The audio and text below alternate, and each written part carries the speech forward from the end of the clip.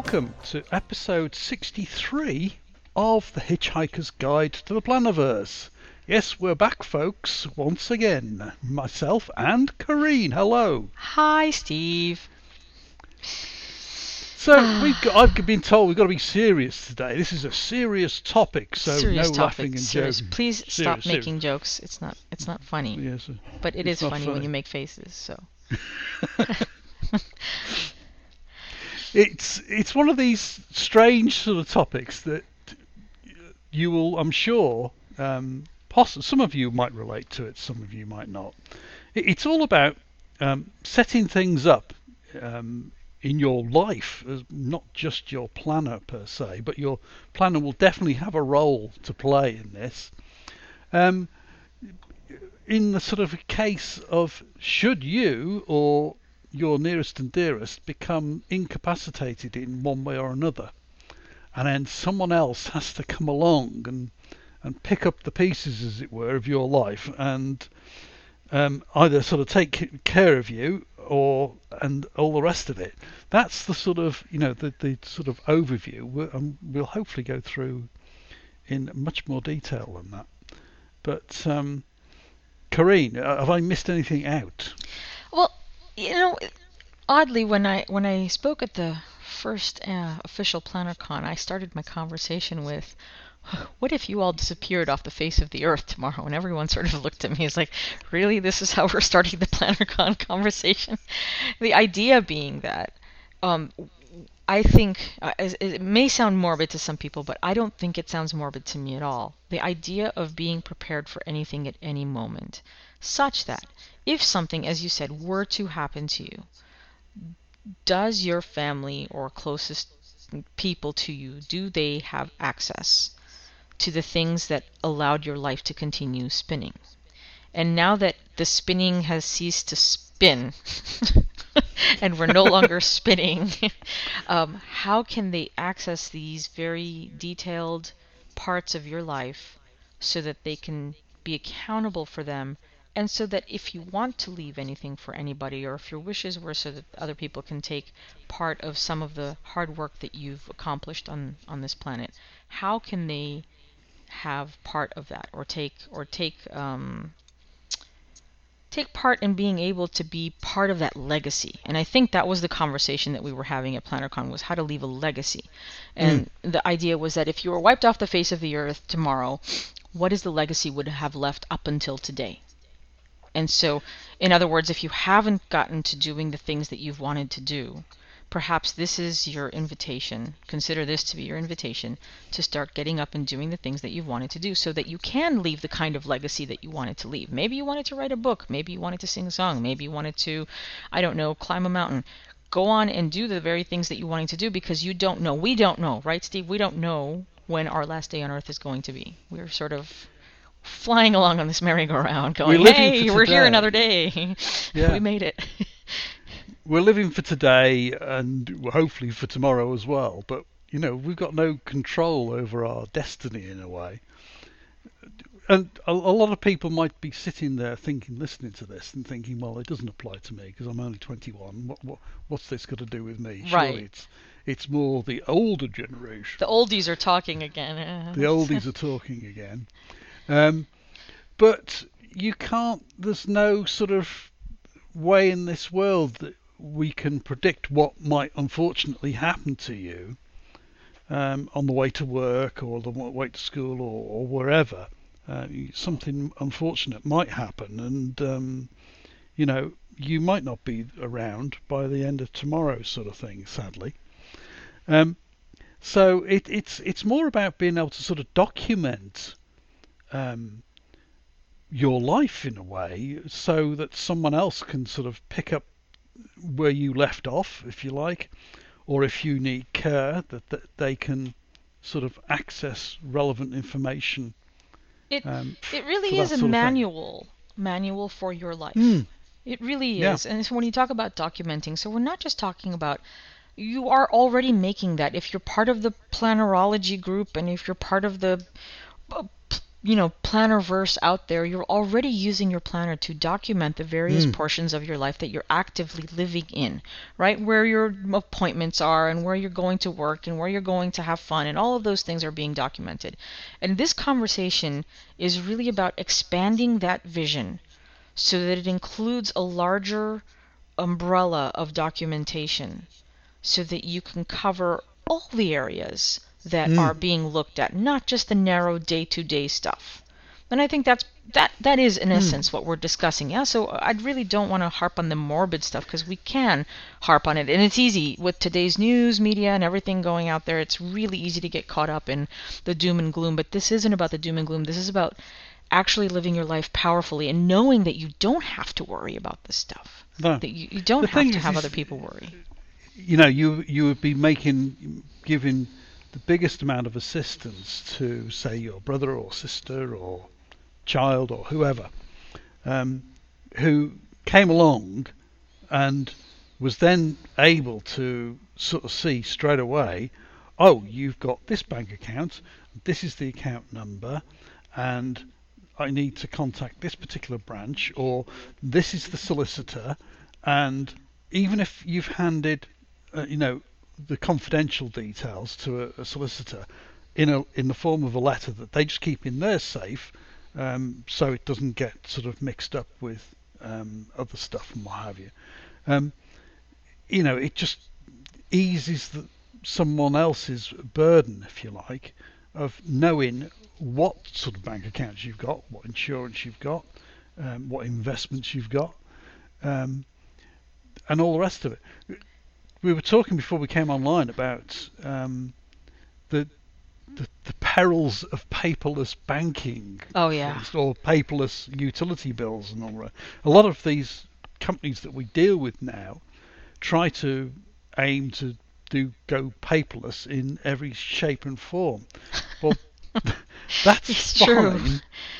But my own situation here in France, where I may have to prove that I've been resident for more than 5 years, they don't actually recognise a printed out bill that you've downloaded offline. So we've opted to keep a couple of the utilities where they send us a bill once a year. So it's got our name and our address nicely printed at the top of it, and it keeps everyone happy.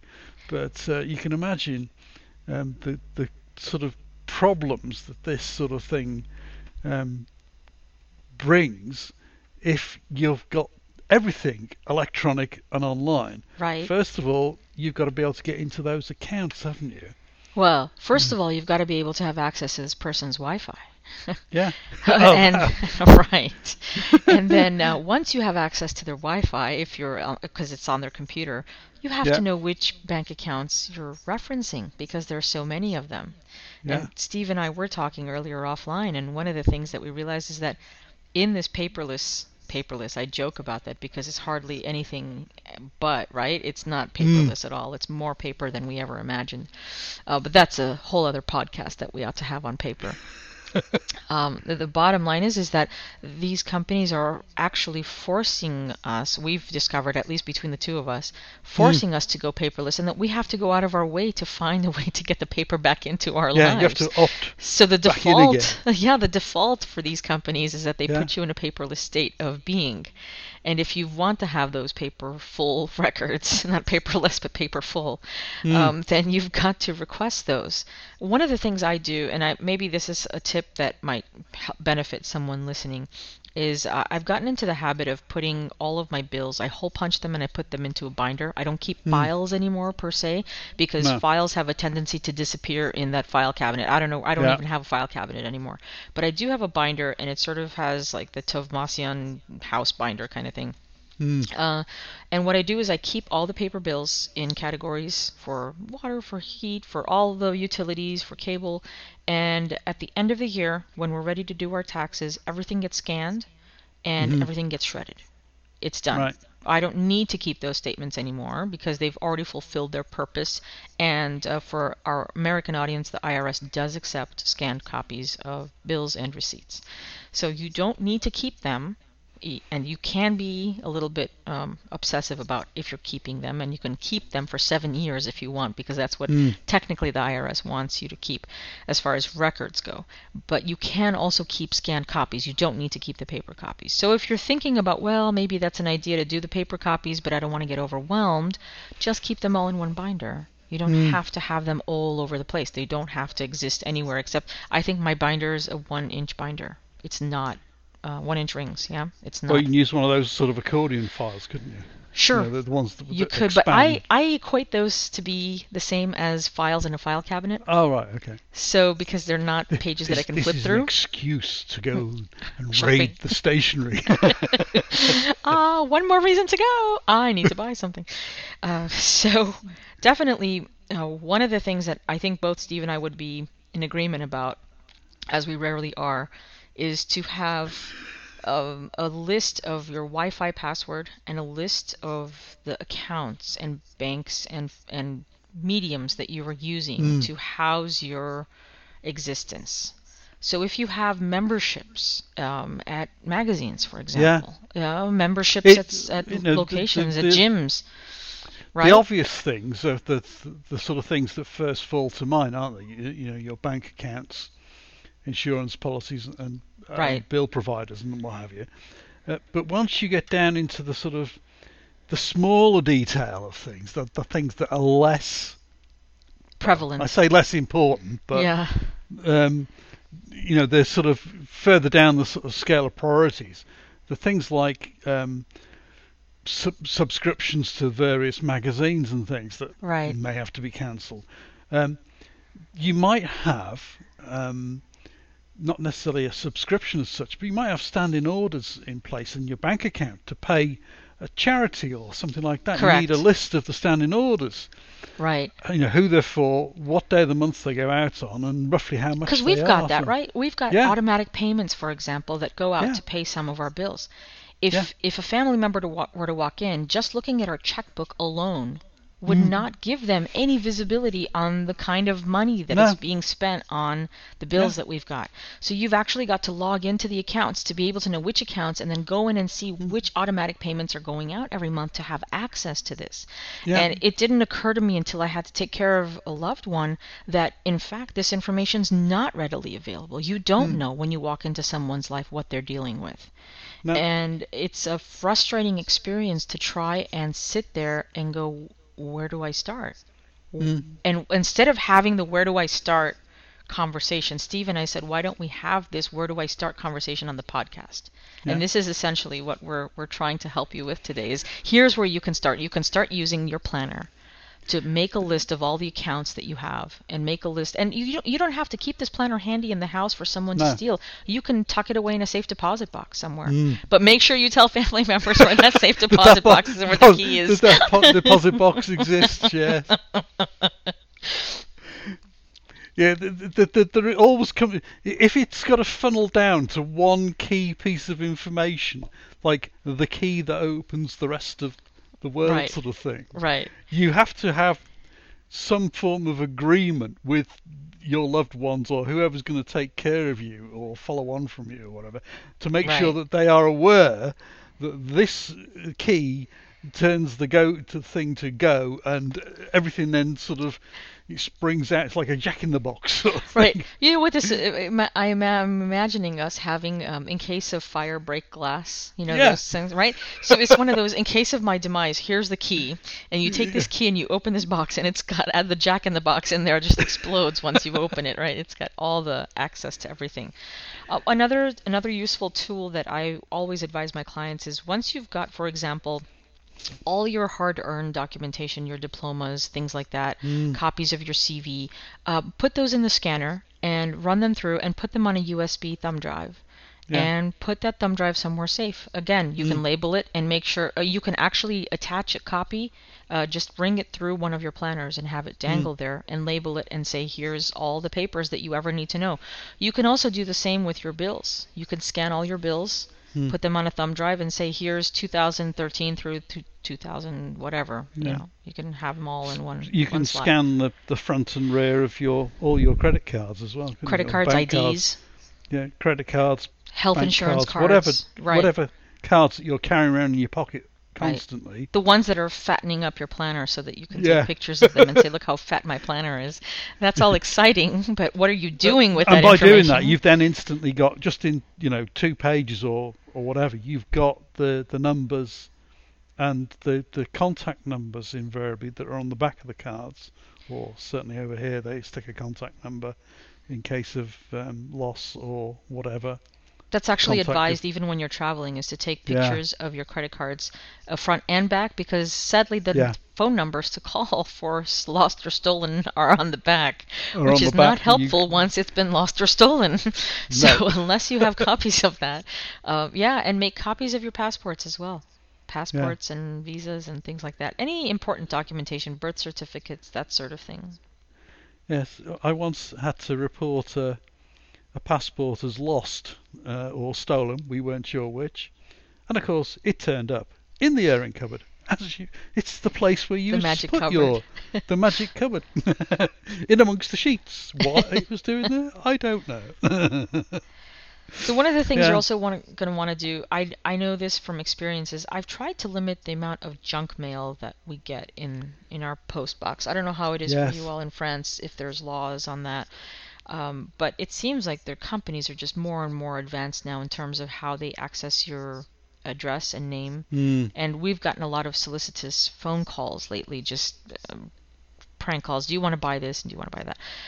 I don't know how to get off of that. I've tried doing the don't call us number, the do not call number, but it doesn't work. Well, one of the things you can do is talk to your post office and make sure that they are removing. They can go ahead and put you on a list of do not send these people junk mail. Is that the same in France? Yeah, there's a similar sort of system here, or certainly in UK for phone systems, the telephone preference service.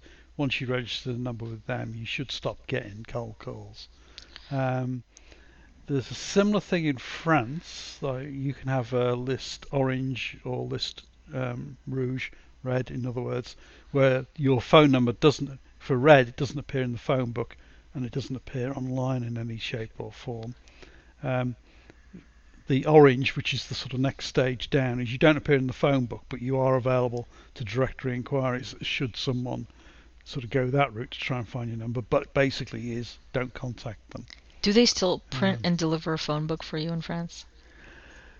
Once in a blue moon, but it's not a very thick book because it's the sort of the equivalent. It's mostly of advertisements now, isn't it? Yeah, and yellow pages all in one sort of thing. But I can't remember how. I suspect that will disappear before long because paperless. Yeah, because I can't remember paperless. the last time we've ever referred to it. Really, it's very rare I ever look at it. So. I think another helpful tip you can do is while you're going through the process of collecting all of this, because I'm sure if you haven't thought about this until now, and this is the first time we're broaching the subject, you're going to ask yourself, well, where do I start? I think one of the best things that you can do is get rid of papers that are no longer relevant. Because I think that's one of the biggest issues, is having to sort through an unknown person's documents and not know what's important, because everything's important suddenly. And then I think if you just sort of remove the things that are unimportant, that you're no longer using, they're no longer important to be referenced, and have become outdated. Like making sure that you keep an up-to-date address book. Oh, yes. Thank you. Or list of addresses somewhere. And not, as I found with my dear mother, I had about 5 address books, and we didn't know which was the most current one and which was the oldest one.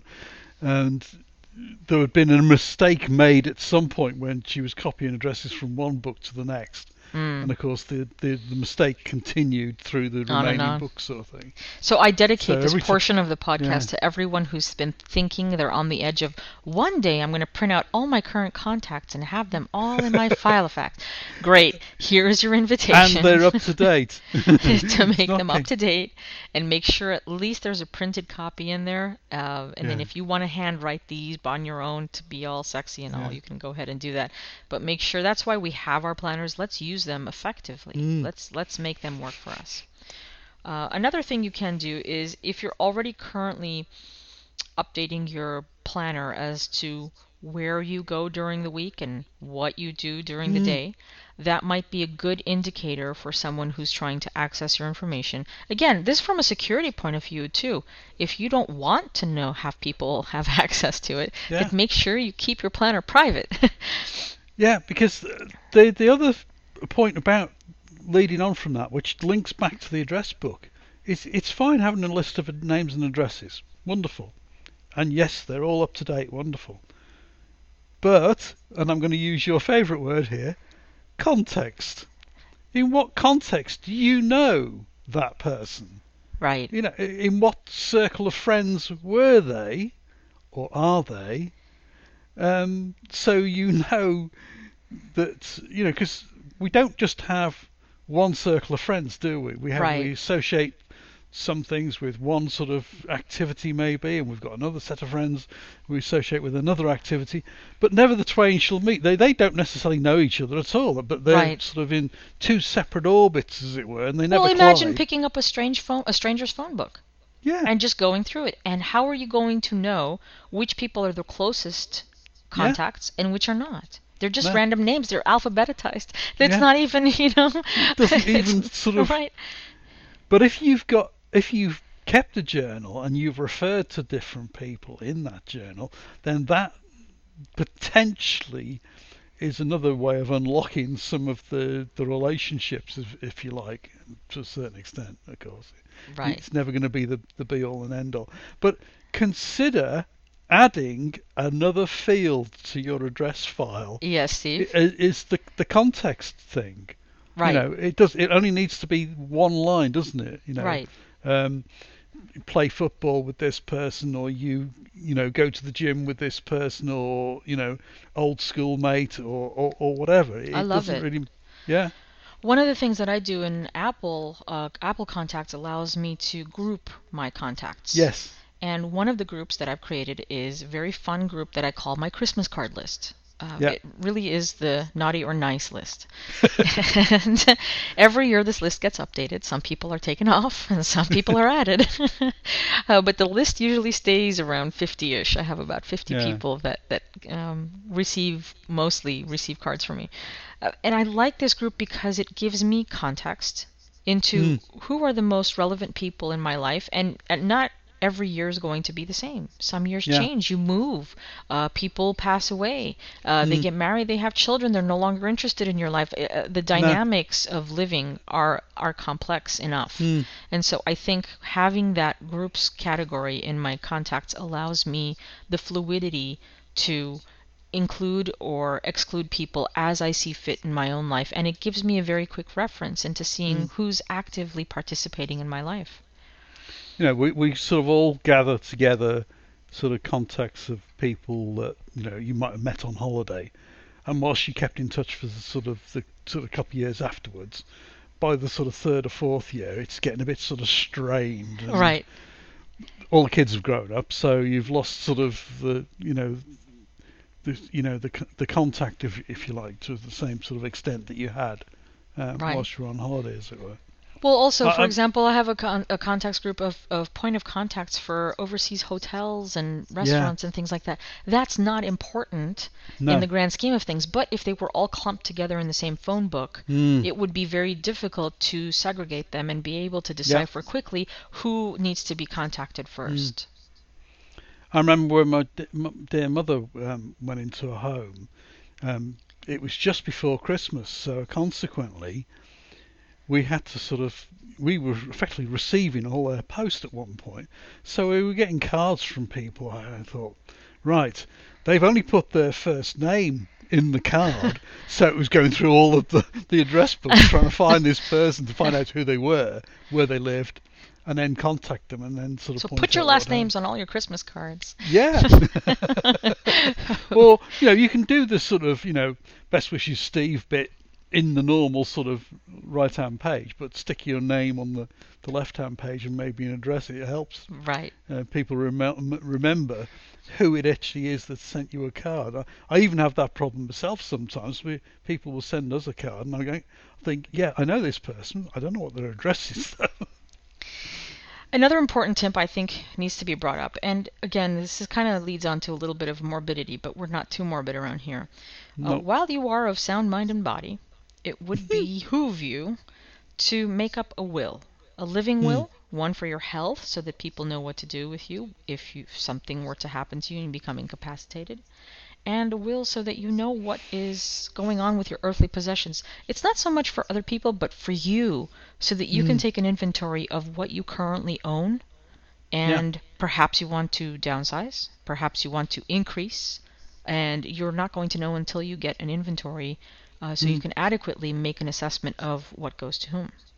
So I would highly recommend making a living will and writing up a will as well. I think any qualified attorney should be able to help you with that sort of links in terms of an inventory. You can use that same list, if you like, to help you with dealing with sort of house insurance stuff, which you're going to have to do possibly anyway, so you're actually going to list the contents of your house from the point of view of working out the current value, as an ongoing thing in a way. And it's something that we all say we're going to do, but we never quite get around to doing it for ages and ages. And that Ming vase isn't going to repair itself once it breaks, right, Steve? So but it serves two purposes, if you like, doing that type of exercise where you think, oh gosh, this is really monotonous, and it is going to take you several days to do, but it is worthwhile, and you can, it can serve multiple purposes rather than just being a sort of a time sap, as it were. But no, I think there's an awful lot you can use that you're currently using anyway in your day-to-day use of your planner. Absolutely. It's just going that extra step, maybe. This is a sophisticated thinking now. Yeah. So it's like building in that extra step of what context you know this person in, whilst you know perfectly well. Just that extra line will be of major benefit to whoever might have to look after you, whatever. Right. And this adds on to people that are like, well, I don't have anything to write in my planner. Here's a whole heck of a lot of stuff you can put now in your planner. You can put inventories of your home, take each room one at a time. You can take inventories of your accounts. You can take inventories of your passwords and usernames. Inventories, there's lists and lists of things that you can keep in your planner, and not everything needs to be carried around every day. No, you'd certainly not want to carry all this lot around with you. Right, that would be a little risky, I would think. That it'd be risky, and it's also unnecessary. I think you'd almost want to keep it not quite under lock and key, but certainly in a safe place somewhere in your house. Somewhere where someone else knows where it is that you can trust, sort of thing, right. Obviously. And if you've got 79 planners, then make sure one of the one that has the information and it stands out readily to the people that are trying to work around you. I've actually started a catalogue of my planners. As one does when one is named Steve Morton. Just so that people know the value of the individual items or what they actually are, sort of thing. So there'll be a photograph and details of each one. Morton's cash and carry catalog. Does it have photos with it? It will have. I don't doubt that for a moment. So what are, or do you have any last minute tips for our audience? Last minute tips? No, not really. I think I've thought of most things, but there's bound to be loads of things that people will think of. If you have tips, if you come up with anything, please post them on Plannerology, and that goes to anybody that's listening as well. Yeah, there's bound to be loads of things, like your record collection or album collection, if you've got such a thing these days, of course. Something of value, yeah. Yeah. Something that's physical rather than just your downloaded iTunes or your Kindle libraries. It sort of doesn't really sort of work, really, does it? Collection of matchboxes from around the world. Yeah, beer mats. So where can we find you on the interwebs, Steve? You can find me, as always, at filefaxy.com and on Instagram as Mr. Filefaxy, and also at travelersnotebooktimes.com. You can find me. You can find me on Instagram at Karine Tovmasyan or on Facebook at Plannerology and plannerology.com. And remember, folks, if you've liked this podcast, or you have enjoyed this podcast rather, please like it, subscribe to it, and share it.